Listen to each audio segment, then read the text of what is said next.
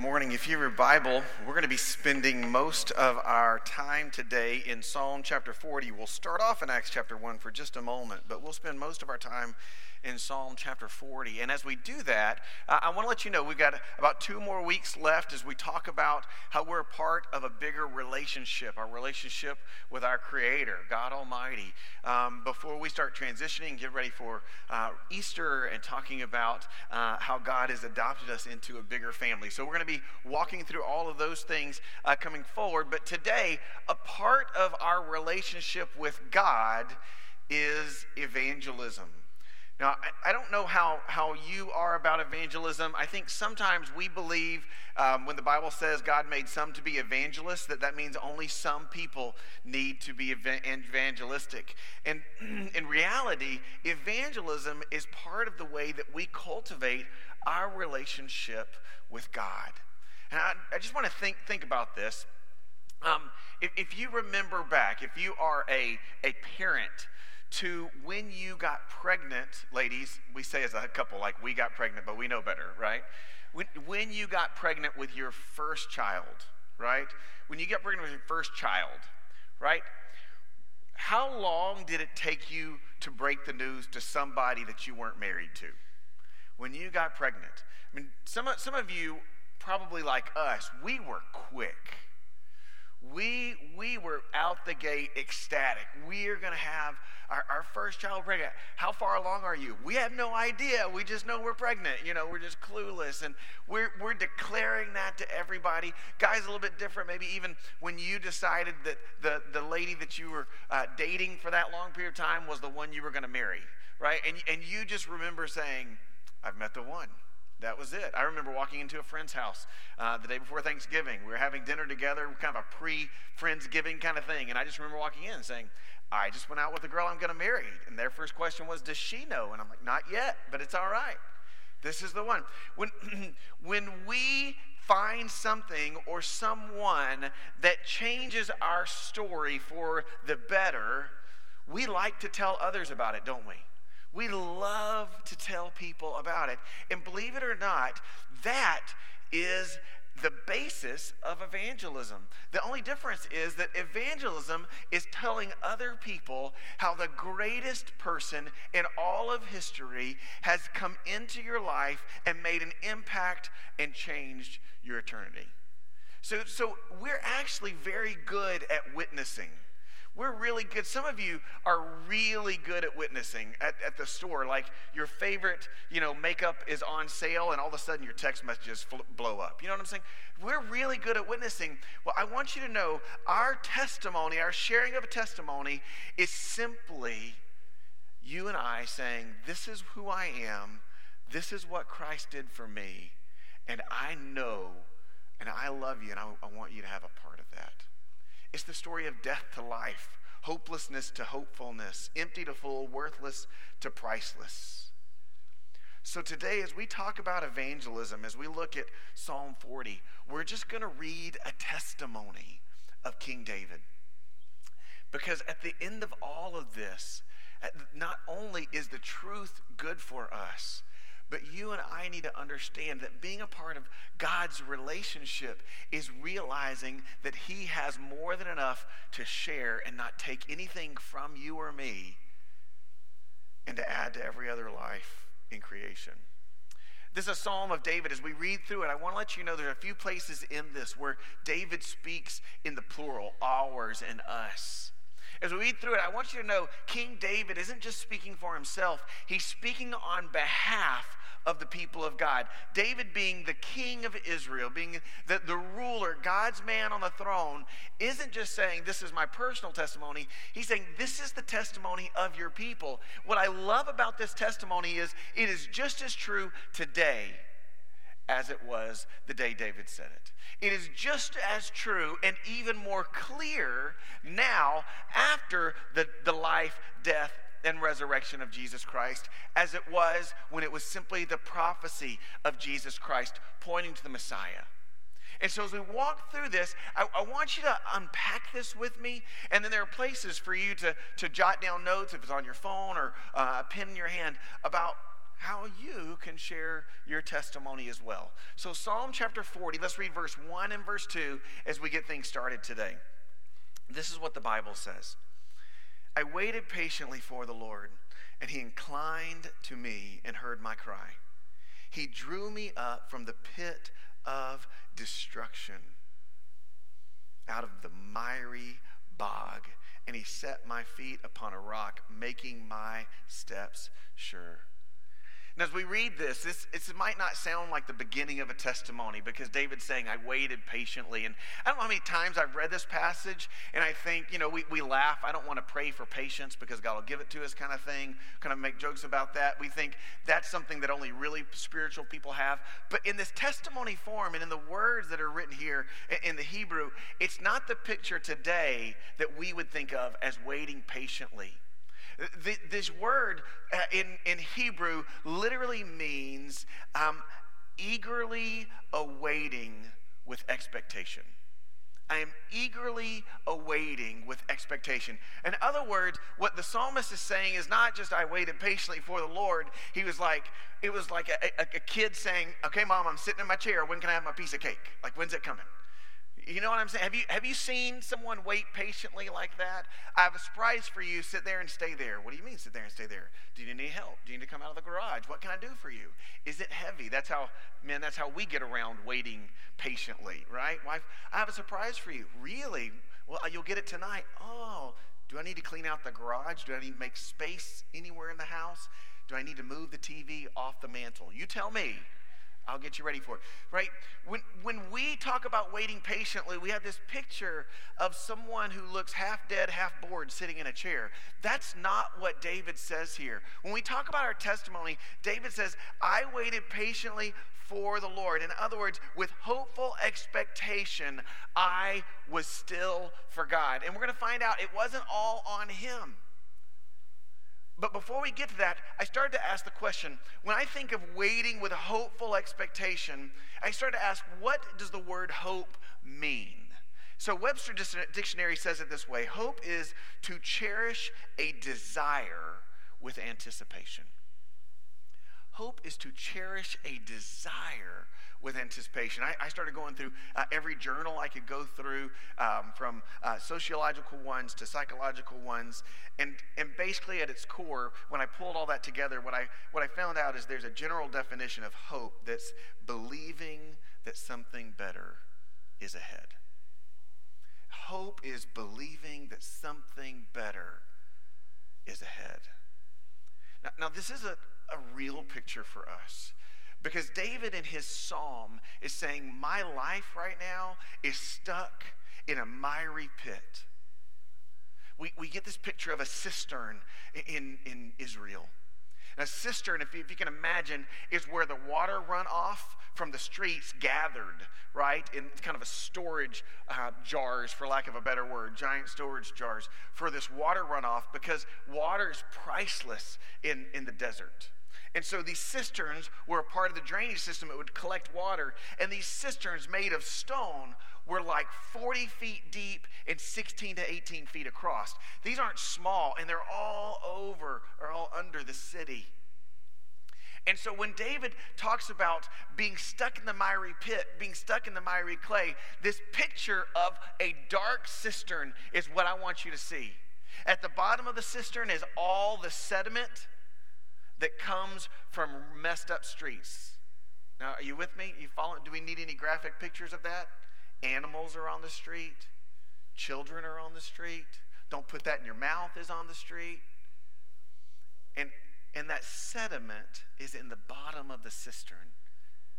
And David is saying, this is where I'm waiting for God. There's a picture of hopelessness if that's all we have.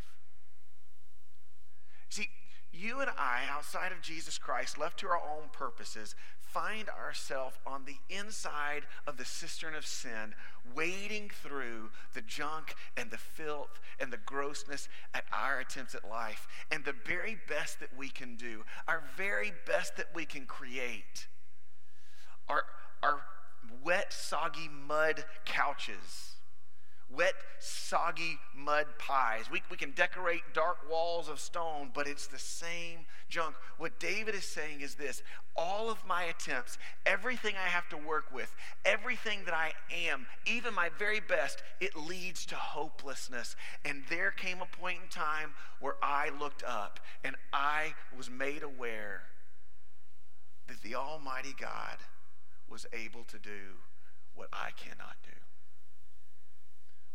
Was there ever a point in time where you believed that? Where you became aware that the sin that you were dealing with in your life was never going to get you home. It was never going to get you full. It was never going to get you hopeful. When that point in time came in my life, there's only two options: hopelessness or hope somewhere else. What David says is, let your hope come from the Lord. He inclined and heard my cry. I waited patiently for him. I didn't even know it, but I was waiting on him. In the start of your testimony, it doesn't begin with, well, when I was 3 years old. Your testimony is really about this awareness of what sin does in your life, in the separation for God, and your helplessness to make it better, no matter how hard you try. But that there is one who can do something different. You see, God's creativity is different than ours. We're going to be going on Wednesday nights for the next few weeks, 10 weeks to be exact, through 10 key stories in the Old Testament that every believer should know. And the first one is in creation. And let me tell you something. In creation, the word that is used for God created in Genesis 1 is not used for any man throughout Scripture. It's a unique word that is only connected to God. In other words, God creates in a way that no man, no woman, no artificial intelligence, that no one else can create. All of our creation is different than the way that God creates. In other words, God is different than us, and he is able to do things that we can't do, including bringing life from nothing. If God can bring life from nothing, church, he can bring life from death.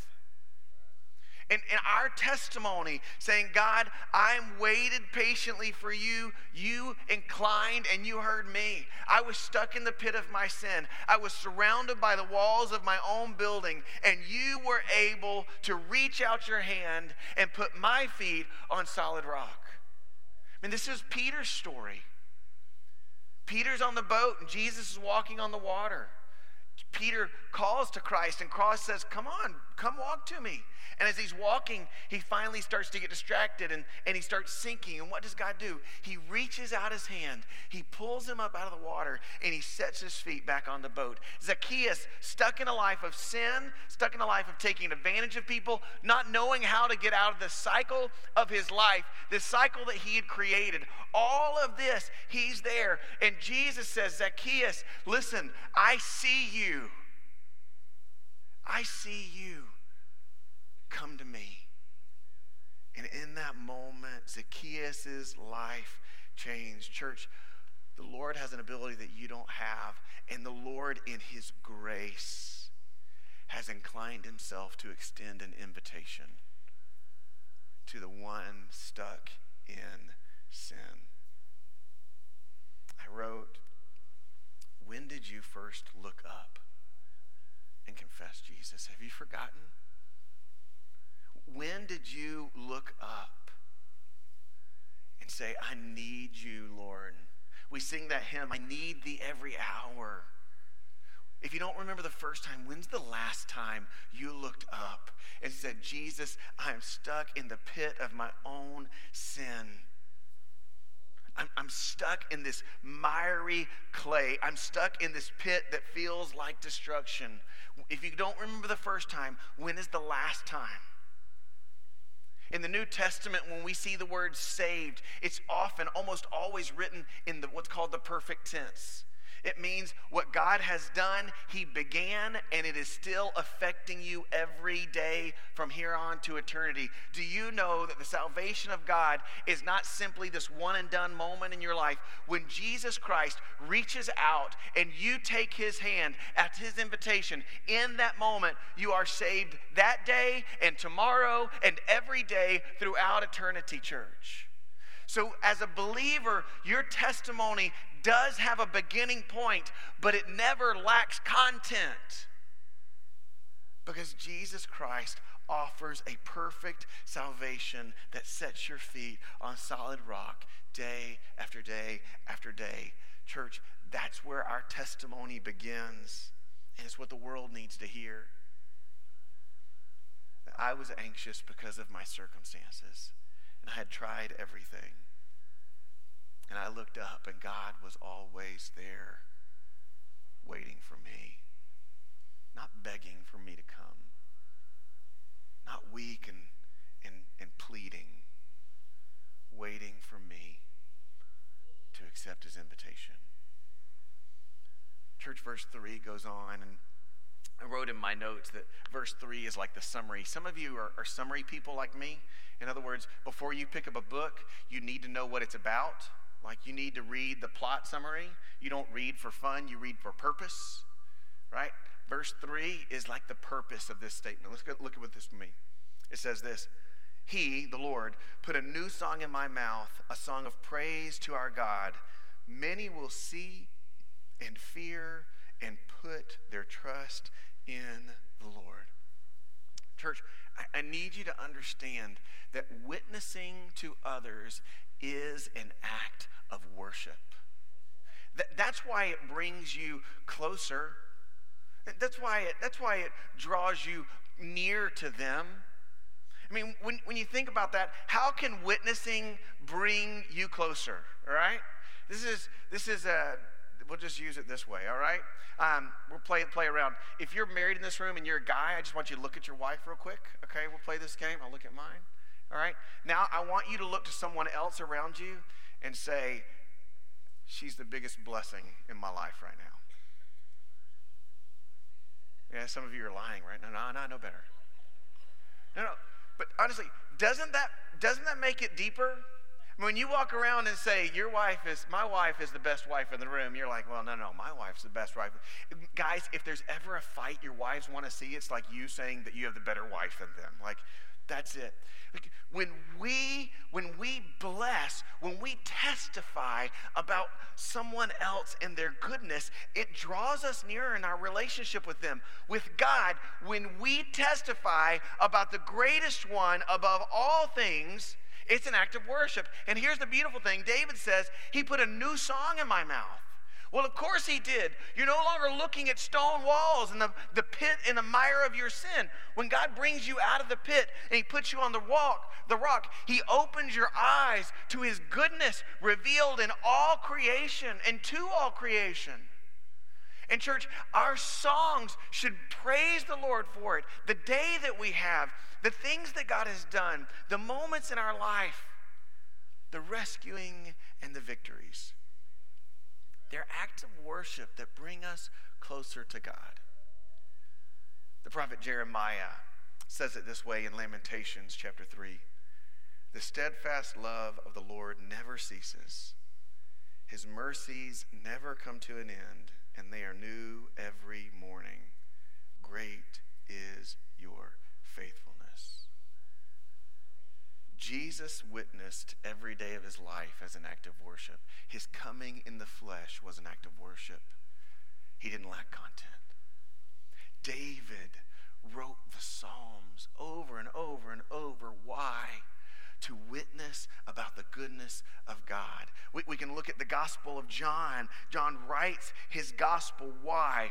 To help others see the goodness of God so that he might worship and they might become worshipers also. Church, it is through our testimony, through our song, that we have a greater purpose in our salvation. It is not simply for us. Church, God did not offer salvation because you impressed him. He didn't do it. God does not need me or you. He is not incomplete without us. He offered salvation because of his character and his love. And in that, we not only have something to sing about, but we understand that our salvation isn't just about us. It's about everybody else in the world too. It's a song that God has given us to extend. David uses these words at the end. After our song of prayer, verse 3, the second half, many will see and fear and put their trust in the Lord. Do you know that's the purpose of our testimony? That people would see and fear, or hear and fear and put their trust in the Lord. When we think of fear, we think of the distorted, tragic horror movies or whatnot from the 80s or 90s or whatnot. That's not biblical fear. Biblical fear, as we look at it from God's people, is awe. Listen to what the Lord says in a conversation he has with Satan in Job chapter 1. This is what happens. Then Satan answered the Lord and said, does Job fear God for no reason? Have you not put a hedge around him and his house and all that he has on every side? You have blessed the work of his hands, and his possessions have increased in the land. This sounds like Satan is saying to the Lord, when he's saying, have you considered him? He's like, well, of course he's going to fear you. You're so good to him. He's not saying he's afraid of you. He's saying, of course he's going to live in awe of you. He is so aware of your goodness at every corner. Of course he will. And God says, I'll call your bluff. He's going to see my goodness, not just in good times, but in tragic times, in hard times. He's going to be aware, and his testimony will be even greater. Give it a shot. See what happens. Satan has a fatal flaw in his understanding of the goodness of God, of the presence of God, of the salvation of God. It is not about what God has done or can do, what he can give. It's about who he is. And so when we sing of God's praises to those around us, what we're doing is we're inviting them to stand in awe of God like we do. That's what we're inviting people to do. That's why we don't do well when we share someone else's testimony. It's not as powerful when you say, well, I have a friend and he really loves Jesus and that's awesome. If your friend's testimony didn't impact your life, then you telling someone about your friend's testimony is not going to be super strong either. If you're a believer in Jesus Christ, you have a testimony and it needs to be shared so that others may see and fear and find themselves inclining or crying out to God. So this is what I want to ask. What part of your testimony confesses that you aren't a mud dweller anymore, that you have been with Jesus? How different is that than the songs you sang before you were rescued?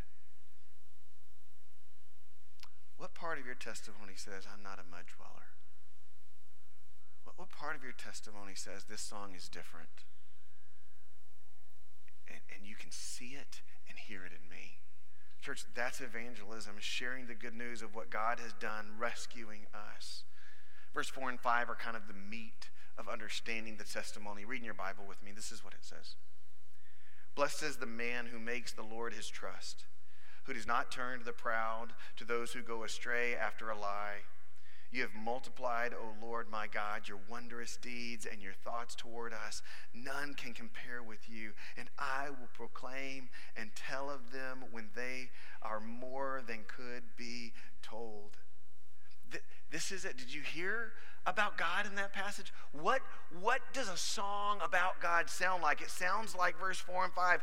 Blessed is the man who makes the Lord his trust, who doesn't go to the left or right, who doesn't turn astray from him. God's multiplied the wondrous deeds towards us. No one compares with him. I will proclaim and tell of them, yet they are more than can be told. In other words, God is bigger than you could ask, dream, or imagine, but that will not stop me from trying to help you see him the clearest I can possibly share with you. Church, I think sometimes we think what we can't imagine, like we can't imagine what's in store for us. We can't imagine what eternity is going to be like with Christ. I think sometimes that thought keeps us from trying. God, nowhere in Scripture says, please don't think about eternity. Don't dream about how incredible it might be with me. Just be surprised. Church, you're going to be surprised. But anticipate it. Like a kid picking up their Christmas box and shaking it. Anticipate it.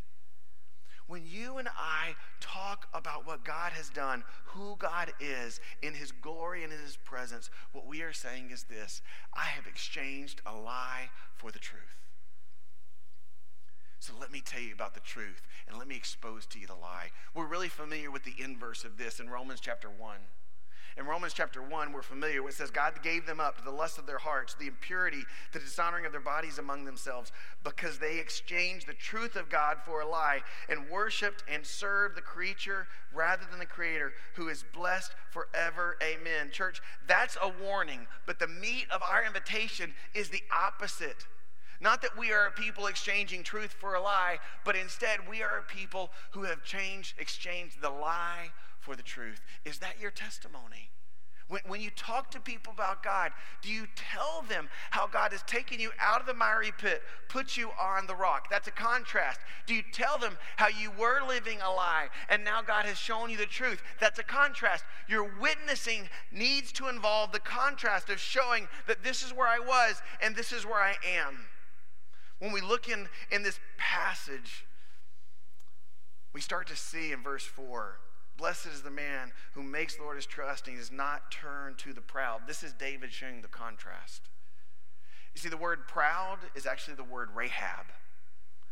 The word Rahab we often think of as the prostitute of the Old Testament. But Rahab was actually a word that was used for Egypt. It was a word that was used for the sea monster.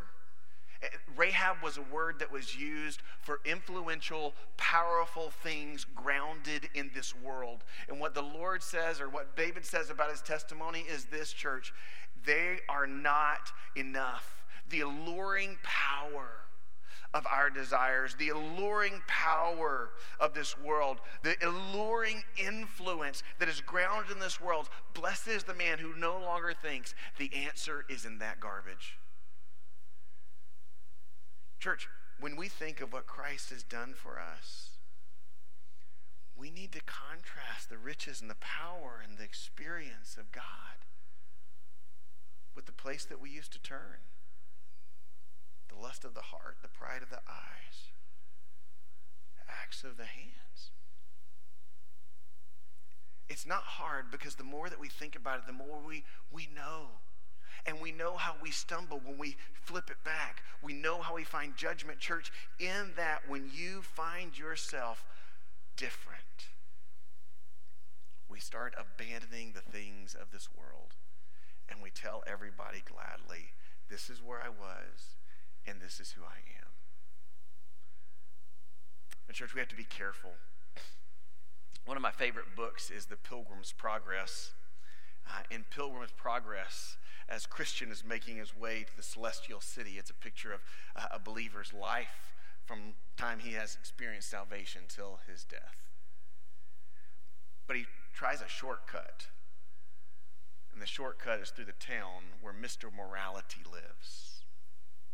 And Mr. Morality offers you a shortcut to the good life. If you can just follow all the morals, all the laws, all the rules on your own, then you can get to heaven and bypass the hard stuff of following the Lord. The problem is that no man, no woman can ever do that, because we can't get out of the cistern. We can't build a ladder out of the best man-made stuff. We can't fulfill the law. We can't be on our own, church. We are not moral. It can't happen. Verse 6 through 8 says it this way: in sacrifice and an offering you have not delighted, but you have given me an open ear. Burnt offering, sin offering you have not required. Then I say, behold, I have come. In the scroll of the book it is written of me, I delight to do your will, O my God. Your law is within my heart. Church, what the psalmist says is, it's not a ritual that I do on the outside that draws me near to you on the inside, but is what you have done on the inside which transforms my outside. Is that your testimony today? Have you found yourself in the midst of all of what's going on saying to God, look, I know it's all about you? Have you looked at those around you when they've said, how do I draw near to God? Church, sometimes our testimony can be confused with morality. It can be used with a man-made ladder that we offer to people to try to get them out of a cistern that we can't get out of ourselves. The works that you do for God, if they are done in order to appease him or to please him, they will not offer life. Jesus says it very clearly. It's not that comes from without that the man puts in his mouth that defiles him, because it's just going to go out again. In the same way, church, there's nothing that you have done and there's nothing that anyone else can do. You can't clean up your life before you come to Christ. You didn't clean up your life. You didn't check off some boxes. You came to him broken, beaten, stuck in a pit, playing in your own sin, and he inclined to help you out. Church, in the middle of all of that, our testimony is simple because it's not about us. It's about his story of salvation every day, in and out. And so don't muddy the waters by telling people there are rituals they can do to start climbing out of the pit to get closer to God so we won't have to reach down so far. Jesus says, it's out of the overflow of the heart that the man speaks.